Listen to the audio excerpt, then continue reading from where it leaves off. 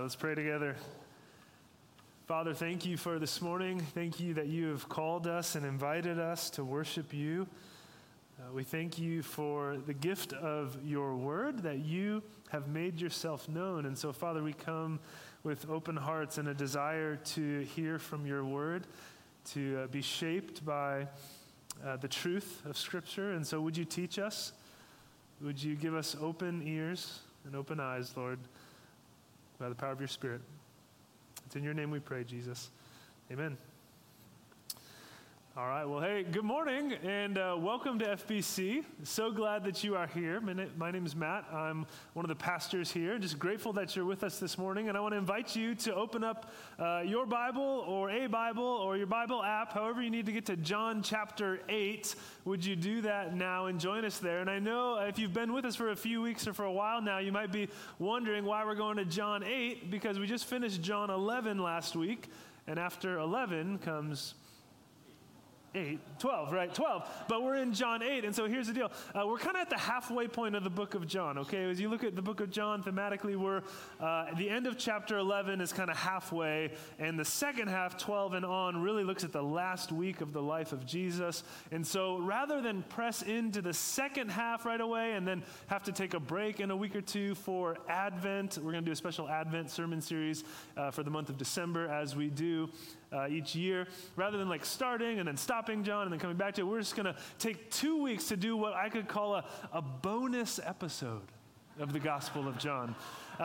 If you listen to podcasts or TV shows, sometimes they'll get bonus episodes where it's like, hey, this next episode doesn't progress the storyline, or it's not like the next chapter in the story, but it's like a pause button and like, let's go on like off to on the exit ramp of the freeway and off on a side street and look at something that we saw before, but we didn't have a chance to go into as much depth as we wanted to, right? Or let's look at something we've seen before, but a little more fully. And so for the next 2 weeks, we're going to look back at the Gospel of John at some things we've seen before, heard before, but want to go a little bit deeper into. And so that's why we're in John chapter 8 this morning. Verse 42 is where we're going to be starting, if you'd like to join me there. Many of you likely have heard of C.S. Lewis, the famous author, theologian, author of the Chronicles of Narnia. In one of his other works, he has this really well-known quote about demons and the work of the devil. And he says this: "There are two equal and opposite errors into which our race can fall about the devils or demons. One is to disbelieve in their existence. The other is to believe and to feel an excessive and unhealthy interest in them. They themselves are equally pleased by both errors and hail a materialist or a magician with the same delight." Our error of those two for people today living in Benicia is to disbelieve in the existence or the work of demons and the devil. Right? When's the last time you were at a dinner party or a school board meeting and the topic of conversation was the work of the devil and how it's affecting your community? Right? It's not usually something we talk about. We're led to believe, as modern educated people, we shouldn't believe in things like that. Unseen spiritual beings working against us. For some of us, it just sounds like too much. And yet, the Bible teaches it. And the majority of people throughout the history of the world and other parts of the world today believe in an unseen spiritual realm that affects what we can see. Spiritual beings that exist, not all of them being good or for us. And so we're going to see this morning in the teaching of Jesus some helpful and necessary words about the devil and his work in our lives. We studied this briefly back in John 8 before, but let's read it again, verse 42 of chapter 8. It says, "Jesus said to them, 'If God were your Father, you would love me, for I have come here from God. I have not come on my own. God sent me. Why is my language not clear to you? Because you are unable to hear what I say.'" And here's verse 44. "You belong to your father, the devil, and you want to carry out your father's desires. He was a murderer from the beginning, not holding to the truth, for there is no truth in him. When he lies, he speaks his native language, for he is a liar and the father of lies. Yet because I tell the truth, you do not believe me. If you remember the context of John chapter 8 that we were in a few weeks ago, you remember there's this conflict going on between Jesus and the Pharisees, Jesus and the religious leaders. And there's all these questions about who Jesus is and who sent him and who his father is and who the crowd is and who their father is. And there's accusations going both ways. And Jesus tells the crowd they're enslaved and they need to be set free. And they don't like that. Things are getting tense. In verse 41, there's even a subtle reference to Jesus' mom. There's a your mom joke in verse 41 of sorts. And so I'm not going to talk about it, but you go find it in verse 41 and tell me afterwards that you found the fighting words about Jesus' mom in verse 41. Try and spot it. No one came up to me after first service. No one found it. So you guys, I'm hoping you'll be able to do that. But it's in that context, okay? This tension, these arguments between Jesus and the religious leaders that he says in verse 44, you belong to your father, the devil. And so the first point I want to make this morning is simple, and it's this. We have an enemy. We have an enemy. The devil, demons, the topic of spiritual warfare is all over the pages of the New Testament. We see it in the words of Jesus himself here. And before we get too far, I do just want to point out that I'm leaning here on some of the work of Pastor John Mark Comer. He wrote a book called Live No Lies. Came out recently, fantastic book where he does kind of a deep dive into John 8. And so I really appreciated the way he put some of his insights together. And so some of these things you're hearing, I really appreciated from him. Just wanted to point that out. And also say one of our third quarter resources, right, on our website. Each month we have some resources we're encouraging everyone in the church to work through. One of the resources this month is a podcast with John Mark Comer where he's talking about his new book. And so if the things you're hearing this morning are interesting to you, actually, even if they're not, we're asking everyone to still listen to the podcast this month. So go and listen to it, and you'll hear kind of more in-depth analysis on some of this talk about the devil and truth and lies and so on. But this is an area we don't talk a lot about. An enemy. We have an enemy. The doctrine of Satan and demons. So a few things that Scripture teaches briefly here to give us some handholds on this. First, the Bible teaches that there are spiritual beings that exist that we cannot see. Spiritual beings, known as demons, that stand opposed to God and his people and God's work in the world. The devil elsewhere is referred to as an accuser, as our adversary.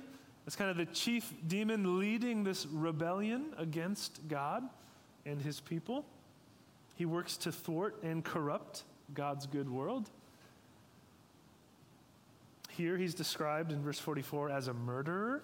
In 1 Peter, maybe you remember, he's described as a roaring lion seeking to devour or destroy you. Later in John, Jesus will refer to him as the ruler or the prince of this world. So he is quite powerful and influential in our world and in this age. As to his origins, the Bible doesn't tell us a lot. But we know that he's a created being. He's not eternal like God. He's not equal with God. He's one of these created beings of God, like an angel, but somewhere along the way, he rebelled against God, now seeks to lead others in that rebellion against God, which leads to death and destruction. 1 John chapter 3, verse 8 says one of the reasons Jesus came was to destroy the work of the devil. And he triumphed over the enemy on the cross. Jesus will one day return and destroy the enemy for good. Amen. But notice some of the things that Jesus tells us then about our enemy. Verse 44, you belong to your father, the devil, and you want to carry out your father's desires. He was a murderer from the beginning. So Jesus points back to page 1 of the Bible, the book of Genesis, in the beginning, and says, the enemy, your enemy, the devil, is a murderer. He was a murderer from the beginning, speaking of his role in leading Adam and Eve in rebellion against God, which led to death in the garden and beyond. So we have an enemy that is a murderer, that wants to destroy us. Again, as 1 Peter says, wants to devour us like a roaring lion, wants to drive the world into ruin and death. I mean, have you ever looked at some of the atrocities of the world, of history, things like the Holocaust, things like the Atlantic slave trade, things like even modern day abortion, where there's just so much death, so much destruction? It makes you wonder, you know what? Yes, this points to the doctrine of sin, right? Human selfishness and all the harm that we can do, but it's almost as if these events are driven, are influenced by forces that are more than just human forces of evil, because the death and destruction is so devastating. And some of these things are so wicked that it makes sense to say, you know, there's more going on here than just human influence. So we have an enemy that wants to destroy us. Notice again, verse 44, what our enemy is going to do. His strategy. He was a murderer from the beginning, not holding to the truth, for there is no truth in him. When he lies, he speaks his native language, for he is a liar and the father of lies. Anybody remember Buddy the elf from Elf, accusing Santa of sitting on a throne of lies? Similar to here, this devil is a liar. So if point number 1 is we have an enemy, point number 2 is our enemy is a liar. And his main strategy against us is going to be to deceive us. And friends, if you haven't been paying attention so far in the service, you've been sleeping, it's a cold morning out there, and if you plan to check out later in the service, that's okay. Just right now is really where I would love your attention, okay? Right now is really important. We have an enemy. Our enemy is a liar. So look at a couple of the things Jesus says in verse 44. First, he says, when he lies, he speaks his native language, or out of his character, maybe your translation says. In other words, lying to the devil is what speaking English is to me, right? Just natural. It's what comes out of him.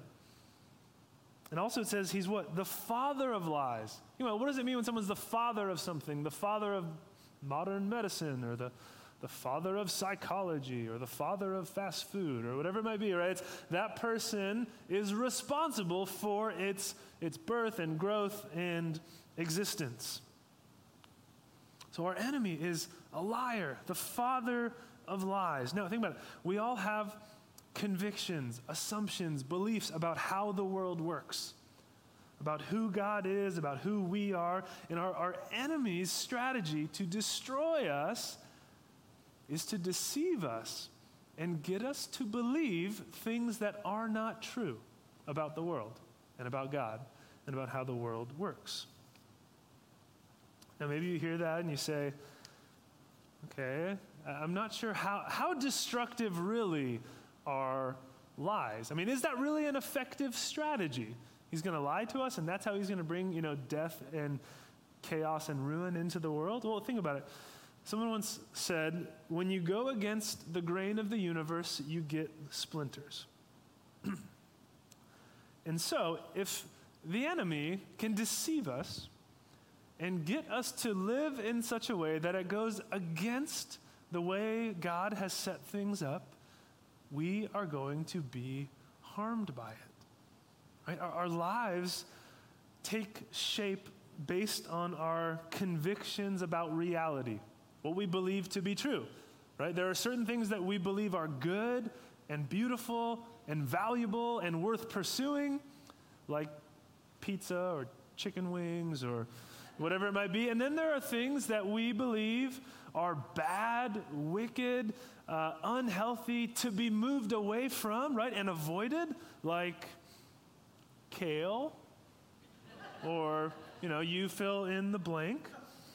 There are things that we believe about God, right, on a more serious note, right? About God, about relationships, about what the good life looks like, right? What we should be pursuing. And so if the devil can trick us into pursuing bad things because we think they're good, or avoiding good things because we think they're bad, then it's going to reap bad fruit in our lives. I think I've shared this story with you before, but it's relevant here. I grew up in Sacramento and just a few minutes away from the American River. And so I'm pretty couchy and I love the great indoors, but in high school, I would go rafting on the river with friends in the summertime. Okay, so we would love to go float down the river for hours and, go cliff jumping into the water and swim and, soak in the sun, and had a great time. But one day we wanted to go rafting, and our friend who owned the raft that we used most often, like he invested in a quality river raft, he was busy, and so we couldn't use his raft. Now, the American River, it's not like, whitewater safari, crazy rapids, but there are some significant portions where there's rapids and rocks and significant dangerous undercurrents that could pull you under, and some real dangers out on the river, okay? And so this one day we can't use our friend's quality raft, and so someone comes up with an idea. They say, why don't we go to the store, get some of those like cheap inflatable, pool toys, like, like the lawn, it looks like a lawn chair, but it's like inflatable, real cheap plastic, and you can sit on it in your pool, or like a little inner tube, you can sit on in your pool. They're like, let's go get some of those and go down the river. I know. And mom and dad, if you're listening, you're not going to like most of this story. I'm sorry. So we said, hey, that's a great idea. And so we went and we got the inflatables and the tubes, and we, blew them up and went down to our little launch place by the river where we normally would go, and we set off down the river. And we're not even that far down the river, and the things start losing air. We're already kind of like sitting halfway in the water. Like the tubes are barely keeping us afloat. And as that's happening, we're getting closer to the first set of rapids, and two camps start to form. There's the, hey, this is a bad idea camp. Like, what are we thinking? We should get off the river. And then there was another camp that was like, we're fine, let's do this, this is great. Two camps. Which camp do you think I was a part of? I'm not going to tell you. I'll just let you keep your assumptions about me, okay? I'm not going to tell you which camp I was a part of. So we're getting closer to the rapids. And what's taking place here, notice what's going on at a deeper level, is basically a battle between the truth and between lies. The truth is, if you try to go down the American River with these cheap plastic pool inflatables, you are probably going to die or be very seriously injured. That's the truth, right? The lie is you'll be fine. You can totally survive floating down the river on these cheap pool inflatables. That's a lie. If you believe a lie and act on it, it can bring about destruction in your life. But rather than talking about a river and a rafting trip and some silly high schoolers, we're talking about your marriage, or your relationship with your kids, or your relationship with God,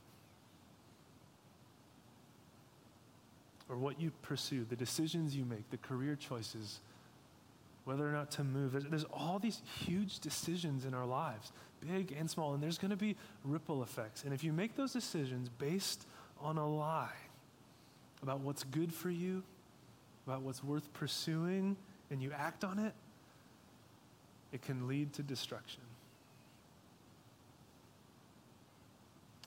Thankfully, that day, the truth won out, and we got off the river before the rapids. And I'm still here to tell you the story. So very, very glad about that. But think back again, we mentioned this last time we were in John 8. Think back to Genesis chapter 3, the beginning that Jesus references. He's a murderer from the beginning, Jesus says about the devil. What did the devil, the serpent, do in the garden to Adam and Eve? To attack them. And he didn't come with a stick or with a sword or with witchcraft or a plague or an army of demons. He came with a lie. Right? You're not really going to die if you eat that. You lied to him. Or God's holding out on you. God knows if you eat it, here's what's going to happen. And God isn't for you. He doesn't have your best interest in mind. And so you need to take things into your own hands. Or think about, again, Jesus tempted in the wilderness.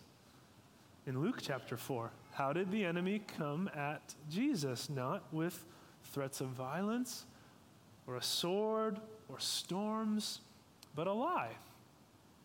Right? Lies. Hey, you're hungry? Just make yourself some food. No big deal. Hey, if you serve me, I will give you what you want. Bow down to me, you'll have what you want. It was a lie. That's how he's going to work against us. And so rather than meeting us on some, ancient battlefield where we're clashing weapons and pounding our chests, ready to fight, instead of meeting us that way, he's going to meet you when you're alone. He's going to whisper a lie into your ear. He's going to seek to deceive you. And I think that, honestly, I don't think this is an overstatement, that probably the majority of problems that we face in our lives, the maybe dysfunction in our communities, the challenges in our families, the issues we face in our church are because we, in different ways, believe lies. We believe things that aren't true, and then we act on them. And so, what are some of the biggest lies that we believe today? I'm glad you asked. There's a handful. First, one of the big ones, we say life is about me. I'm the center. And the good life is found by pursuing my own happiness and joy. Another one, some of us will say, Bible knowledge is the mark of Christian maturity.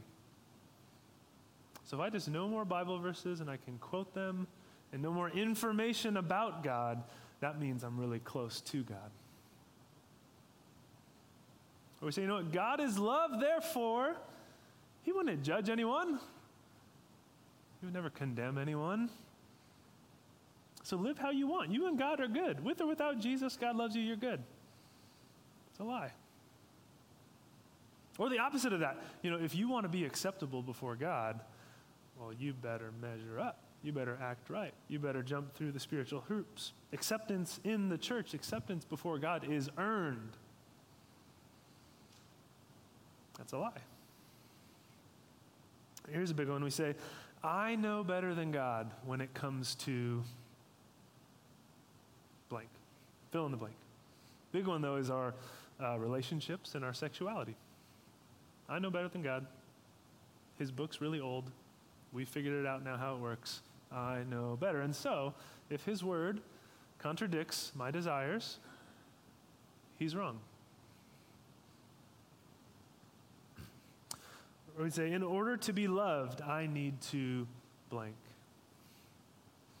In order to be loved, I need to achieve, I need to succeed, I need to appear a certain way before other people. Here's one. We say, extracurricular activities are better for me and my family than church. Whether it's sports or music or travel, you name it. Other things are more beneficial to the health and well-being, maybe a slow morning at home. Better for me and my family than coming to church. And let me just clarify, I'm not saying this as a grumpy pastor.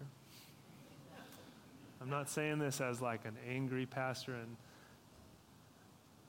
I'm saying this just because I love you as a concerned pastor. There are so many different ways, right? We think we know better than God. I fall victim to this as well. And the fruit will not be good in our lives if we believe lies and act on them. So, we have an enemy. Our enemy is a liar. Last point, how do we fight back against our enemy? And that's here in the text as well in John chapter 8. Rewind a little bit to verse 31. To the Jews who had believed in him, Jesus said, if you hold to my teaching, you are really my disciples. Then you will know the truth, and the truth will set you free. Or verse 36, it says, if the Son sets you free, you are free indeed. So it's Jesus and the truth of the gospel and the power of God's word that will set us free from these lies. So third point is we need to fight lies with the truth. So friends, realize this isn't the type of battle you can win with a bat. We have to fight lies with truth, ideas that are true, where we remind ourselves God is for you and God loves you. He's not holding out on you. He's for your good. And so when you face things in his word that don't make sense or that are contradictory to how you think they should be done, it's not that God is a killjoy, but he has good things for you. That's why he's given us his word and his commands. And so we can trust him. And I think one of the biggest lies that we deal with is, I think where the enemy wants to attack us the most is if he can get us to deny the gospel and to believe lies about salvation. Anyway, we've kind of hit on this already, but there are two ways really this happens. One is we say, well, I don't need Jesus, right? Sin isn't that big of a deal. I don't need to repent and trust in Jesus. My own, goodness will vouch for me. Or we say, well, the work of Jesus isn't enough. And so I know I should trust in Jesus, but on top of that, I have to add, good works or whatever it might be. And so if the enemy can convince us that the gospel is not true, then he's going to be very, very happy. But because the truth of the gospel is what? That we are sinners, desperately in need of a Savior, that on our best day, we need Jesus just as much as our worst day. And there is a Savior, a Redeemer, a rescuer who came. He died on a cross to pay for our sins, and he rose again to give us new life. While we were sinners, Christ died for us. God shows his love for us in this. Right? While we were sinners, Christ died for us. This is love, not that we love God, but that he loved us, and gave himself as a propitiation for our sins.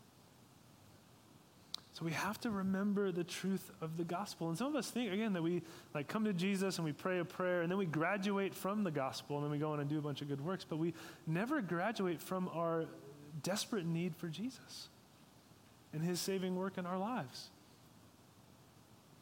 And so, friends, this is why we put such an emphasis on preaching the word of God, right? on teaching from Scripture, because we believe that God's word is true. And we need God's word to correct all of the lies that we buy into. This is why we hear God's word read aloud. This is why we want to encourage you to read the Bible for yourself and on your own meditate on the word of God as Psalm 1 tells us to, in order to stand firm. And we do this together, right? We need one another. Have you ever had a great idea? I mean, this was a killer idea in your life, and you shared it with someone else. You're like, listen to how awesome this idea is. And they're like, that's the worst idea I've ever heard. Does that ever happen to you? You're like, trust me, this is going to be awesome. And they're like, this is going to be terrible. No, that's horrible. It's because we can deceive ourselves really easily, can't we? We get in our own head and we're like, this is going to be great. And by talking it out with someone, they're like, no. We need one another. We're most vulnerable when we are alone. That's when it's the easiest for the enemy to take us down. And if I could give one more cultural commentary, cultural piece of application here when it comes to believing the truth and fighting the lies of the enemy with truth, it's this. We have to be really careful about the messages we consume from the world. Okay, whether it's the music we listen to, the shows we watch, the movies we watch, the news outlets we listen to, we have to be really careful what we fill our minds with. I'm not advocating for a monk-like withdrawal, right, up to the hills and we never engage with culture. But we need to be careful I'm not saying we need to, if someone turns on Netflix at their house, we purge this filth from my midst, right? We don't need to go that far. But here's my fear is that in trying to avoid some of the errors of church history, right? Sometimes we look back, maybe even in our own lives, and we're like, sometimes Christians have been, real judgmental or real unnecessarily condemning other people because of certain, choices or whatever. Or like when I was younger, when I became a Christian, I was a really zealous church kid. Okay, I don't think you would have liked like 13, 14-year-old Matt, okay? There were non-Christian friends I had, and I became a Christian, and they were listening to like non-Christian music, which is what non-Christians do.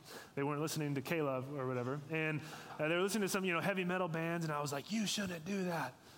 That music's awful. That's pointing you away from God. What are you thinking? And it was just like super negative towards them. And they were like, what is this guy about? And I look back at that and I'm like, well, what did I expect them to do? Of course they were listening to that music. But I was just, kind of hyper zealous, judgmental, baby Christian Pastor Matt when he was 14. Okay, so sometimes we say, well, I don't want to be like that. And so I need to be like, cool, modern Christian, or I'm not going to, ruffle any feathers, or I can watch Game of Thrones or whatever. Yeah, who cares? We can do that as Christians, no big deal. And we start to think, I haven't seen Game of Thrones, by the way, if you're worried. So we go so far as to say, well, I'm not going to worry about what I consume, and yet we have to be careful because the messages that we consume, the media that we watch, the things that fill our minds start to shape our souls. They're not value neutral, okay? The media, the entertainment we consume, it's not value neutral. It's telling us something about what the good life looks like, what is good and valuable and beautiful and what we should pursue.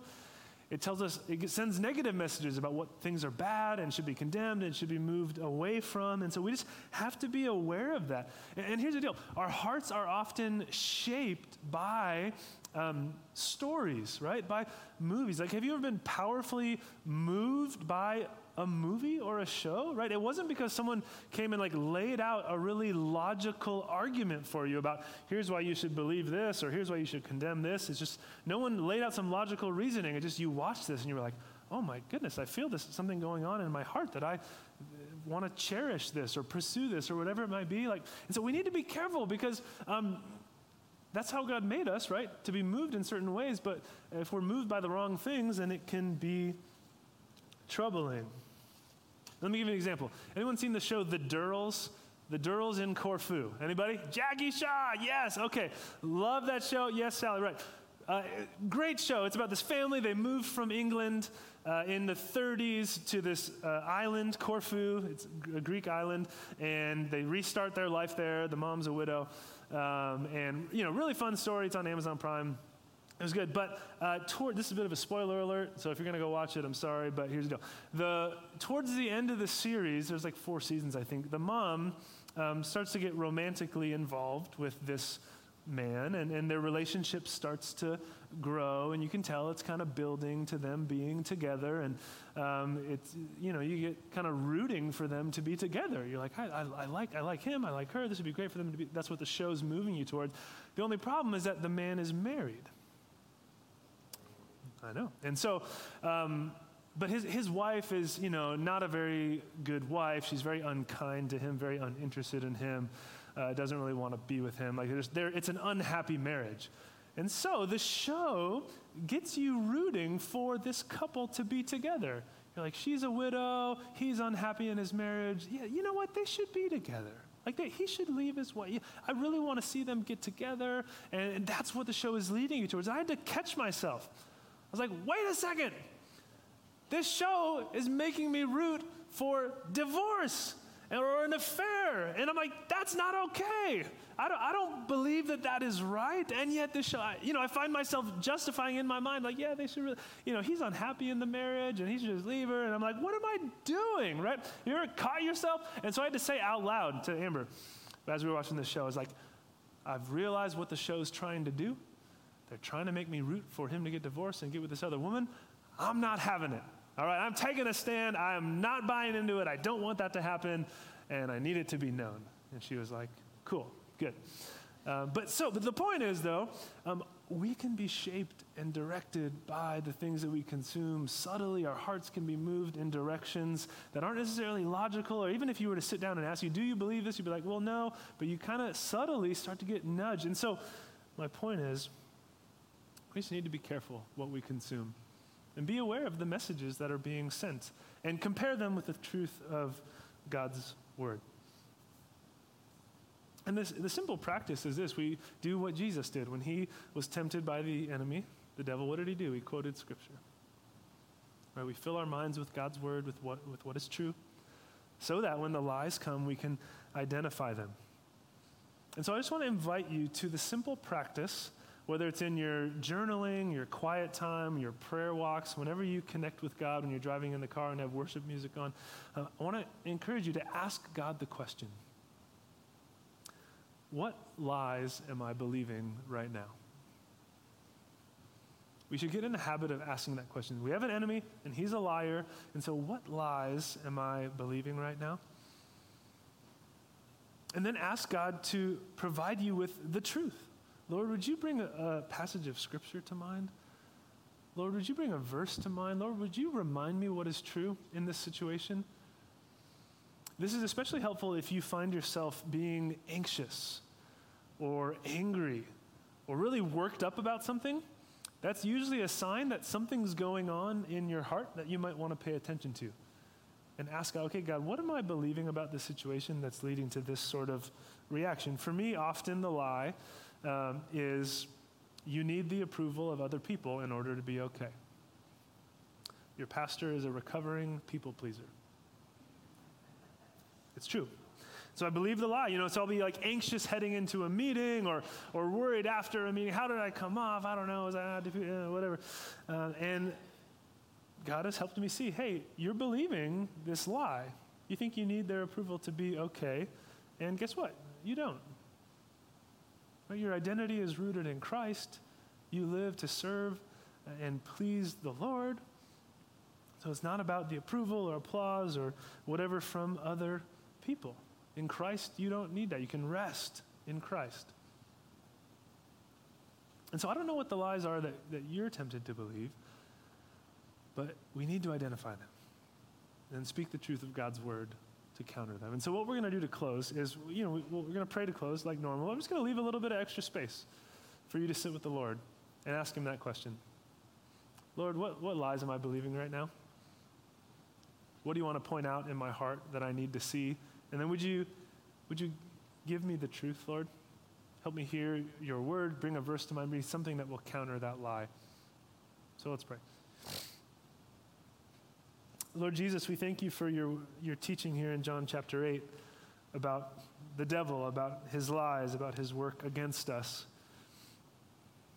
So Lord, we pray that you, by the power of your Spirit, would help us see the lies we're believing right now. Would you speak, and would you then bring to mind, Lord, the truth of your word that would speak against those lies? So we give you this time.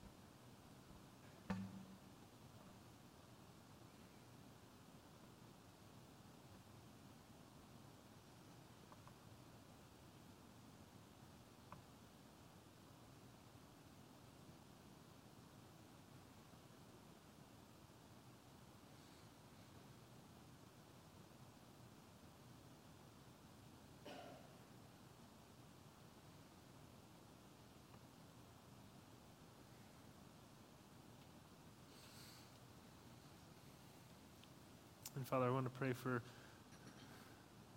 those here this morning who have never trusted in Jesus, who have believed lies about the gospel, either that they don't need you, or they can earn your favor themselves. Lord, I pray that you would just pierce our hearts the knowledge, the recognition that we are so desperately in need of a Savior. And you, Jesus, are that Savior, that Redeemer who died for us, who loves us, who rose again. Lord, I pray that if anyone has not trusted in you, that today would be the day they put their faith in you, Jesus, and follow after you. It's in your name we pray. Amen.